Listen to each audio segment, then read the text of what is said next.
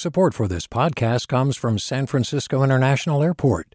At SFO, you can discover award-winning flavors and unique shops all before takeoff. Learn more about what's at SFO at flysfo.com.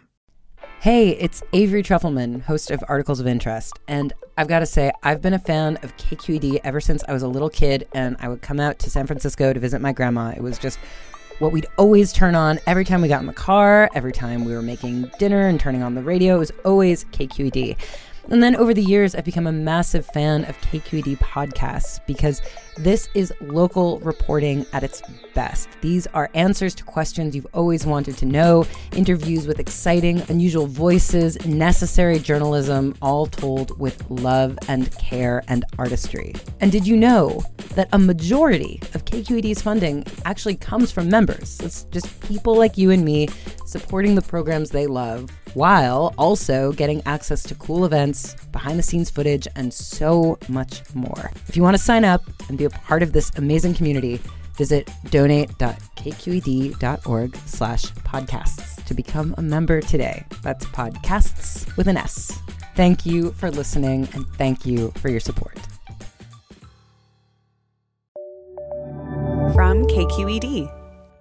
Good morning. This is the California Report. I'm Laura Clivens in San Francisco. We begin in San Diego County, where the San Ysidro Port of Entry reopens today to non-essential travel for the first time in nearly 20 months. Border crossings had been restricted to workers whose jobs were deemed essential during the COVID-19 pandemic. Moises Castillo is in charge of Customs and Border Control at the Port of Entry. If we lift restrictions, we are expecting an increase in travelers, and we're also expecting an increase in wait times. We ask that travelers be patient with our officers and assist us in speeding up the process. Officials are urging those who plan to cross the border to have their travel and vaccination documents available for inspection. Castillo says officials will check vaccination status periodically at San Ysidro. The vaccination requirement does not apply to those 17 and under. Democratic lawmakers in California once wanted to ban state contracts with border wall companies. But after the Newsom administration hired one of those firms for pandemic response, lawmakers are mostly silent on the issue. CapRadio's Scott Rodd reports. In 2017, Democratic legislators were seething over President Donald Trump's agenda. 24 of them supported Senate Bill 30, which would have prohibited the state from hiring contractors that worked on his border wall. That included Senator Bill Dodd. Here he is at a Senate committee hearing. We've got to take a stand, for something. That bill didn't become law, but it passed the Senate. Fast forward to this year. A recent CapRadio investigation revealed the state is paying SLSCO, the company that built Trump's border wall in California, up to $350 million for COVID-19 response. CapRadio reached out to over a dozen sitting lawmakers who supported SB 30. Few responded. Only one lawmaker, Senator Scott Wiener of San Francisco, agreed to an interview. We did not ban contracting with these companies when we had the opportunity to do so, and that was a failure by the legislature. Wiener stopped short of criticizing the Newsom administration, but he added, I think it would be good to transition away from this company. Wiener says he does not know if any lawmakers plan to reintroduce similar legislation next session. For the California Report, I'm Scott Rodd in Sacramento.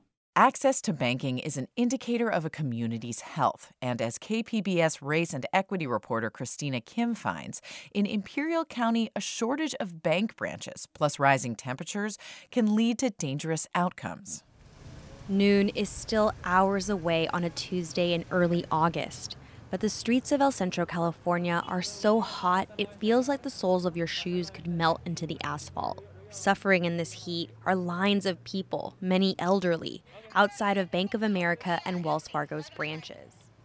Beads of sweat form on the faces of customers as they wait patiently to use the ATM or talk to a teller. Ahorita en tiempo de calor es insoportable estar esperando haciendo demasiada fila para los cajeros automáticos porque no hay ni sombras ni nada. Juan Sequeria is an agricultural worker from Holtville, California. He waited an hour just to use the Bank of America ATM during his break. He says during the high heat season, the wait for an ATM is unbearable because there's no shade. Maria Lopez is retired and lives here in El Centro. She says she nearly fainted once when waiting at the bank on a hot day. Y me sentía mal, dice una señora que se siente mal, está bien demacrada. Y corrieron para adentro y vinieron y me metieron. She was rushed indoors where it was cooler. But to this day, she can't be out in the heat for long without getting sick. Yo no puedo andar mucho en el calor porque me pongo mala. The local Wells Fargo branches in El Centro and Calexico have devised systems so that people have access to shade, and someone is always there directing the flow of people. So, how did it come to this? El Centro is in Imperial County, situated on the edge of the Anza Borrego Desert State Park. But the region is at risk of becoming another type of desert, a banking desert. There are only 12 brick-and-mortar FDIC-insured banks for Imperial County's over 180,000, predominantly Latino and low-income residents, down from 19 as recently as 2013. I think we have seen a fair amount of branch consolidation in the past several years. That's Beth Mills, a spokesperson for the Western Bankers Association.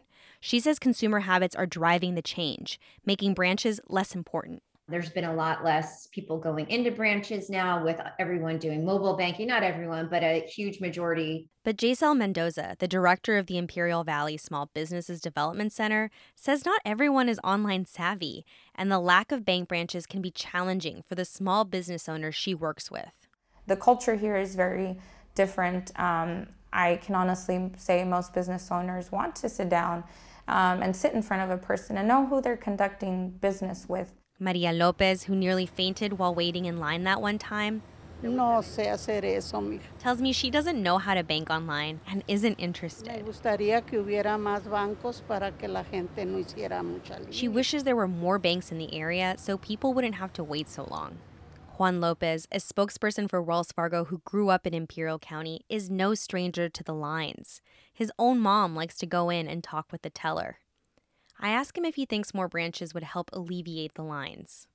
Probably not the best person to answer that, but I would say a very strong maybe. He does say, however, that when the branches started to close in Calexico a few years ago, the lines got longer. As those shutter and leave the community, the lines just get progressively worse because we're the only bank there in Calexico, especially. State Senator Ben Hueso represents Imperial County. In a statement, he said banking access is, quote, a huge problem in the valley.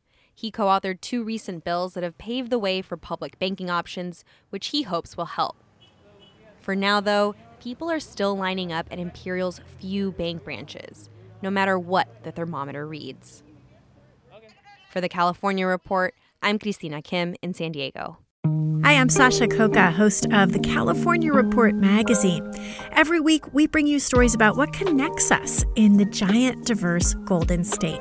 Because what happens in California changes the world. I love this place. We were once seen as like the place to be, California.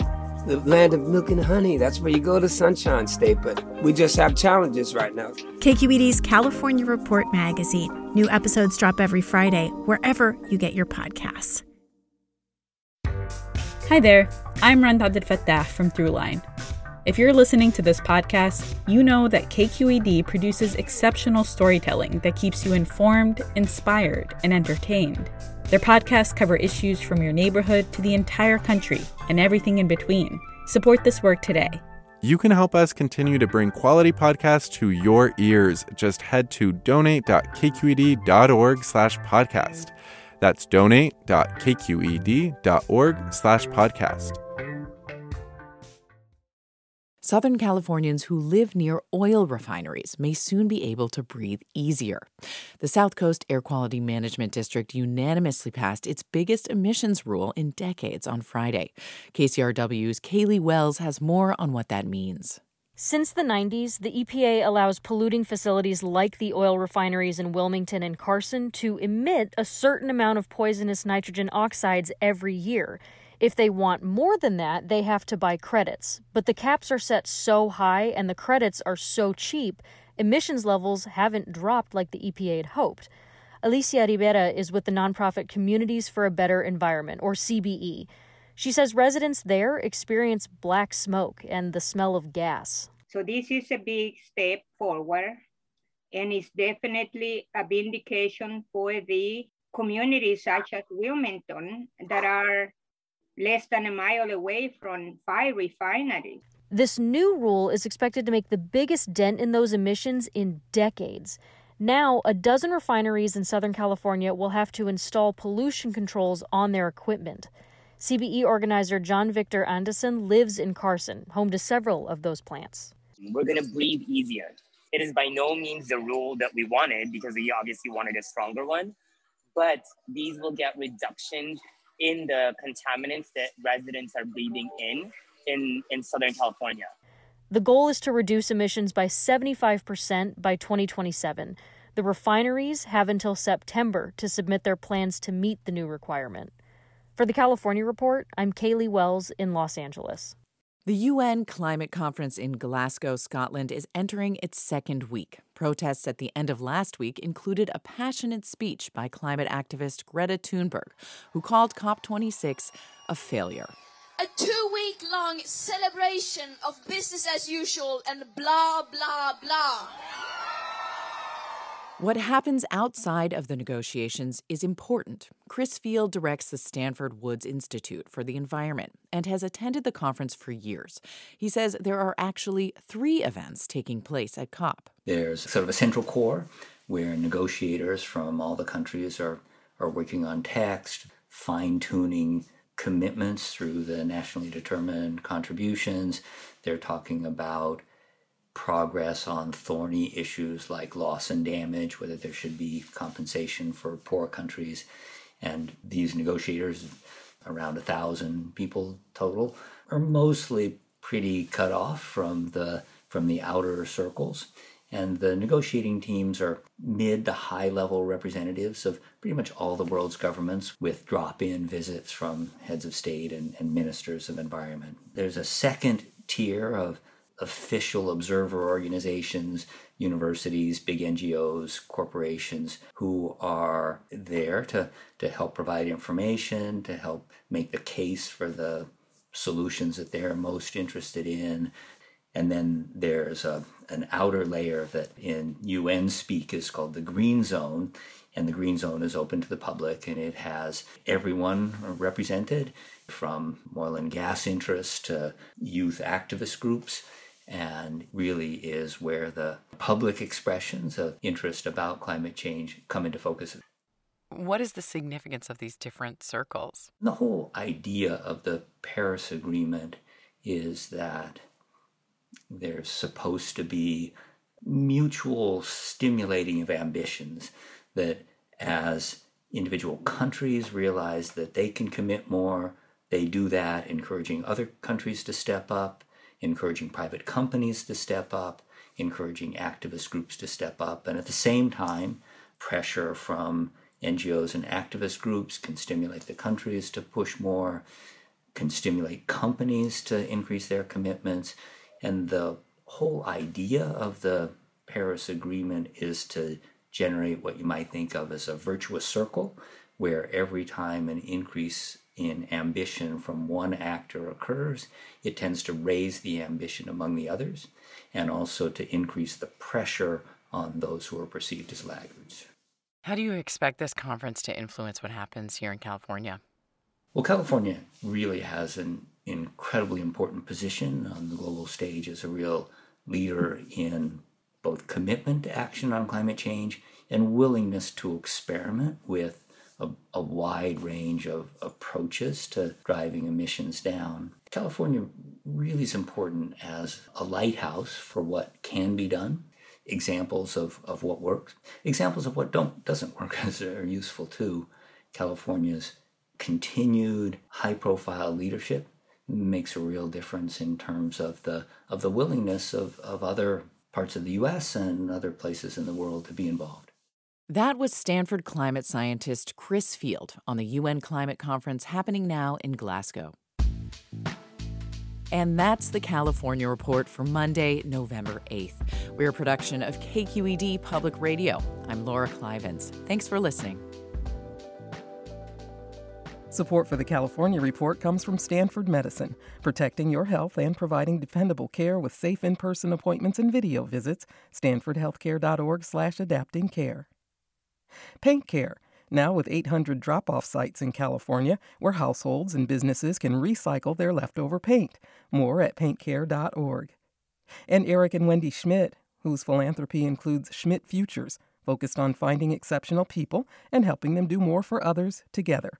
On the web at schmidtfutures.com. Do you love learning about the San Francisco Bay Area? Its history, its people, its unique blend of cultures? Then you should check out the Bay Curious book. I'm Katrina Schwartz, editor and producer on the Bay Curious podcast, and I'm here to let you know that for the month of May, we've worked out a sweet deal for KQED podcast listeners. Right now, you can get the Bay Curious ebook for $1.99. That's right, $1.99. Just search for Bay Curious wherever you get your ebooks or find a link in our show notes. This offer does expire at the end of the month, though, so you'll want to act on it fast. Happy reading!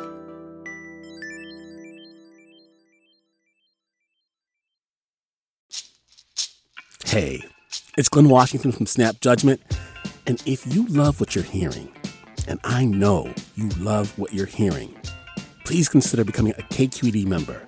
You get special access to cool events, behind-the-scenes footage, and so much more. Plus, you'll sleep better at night knowing you did your part for the community you depend upon. It's in you.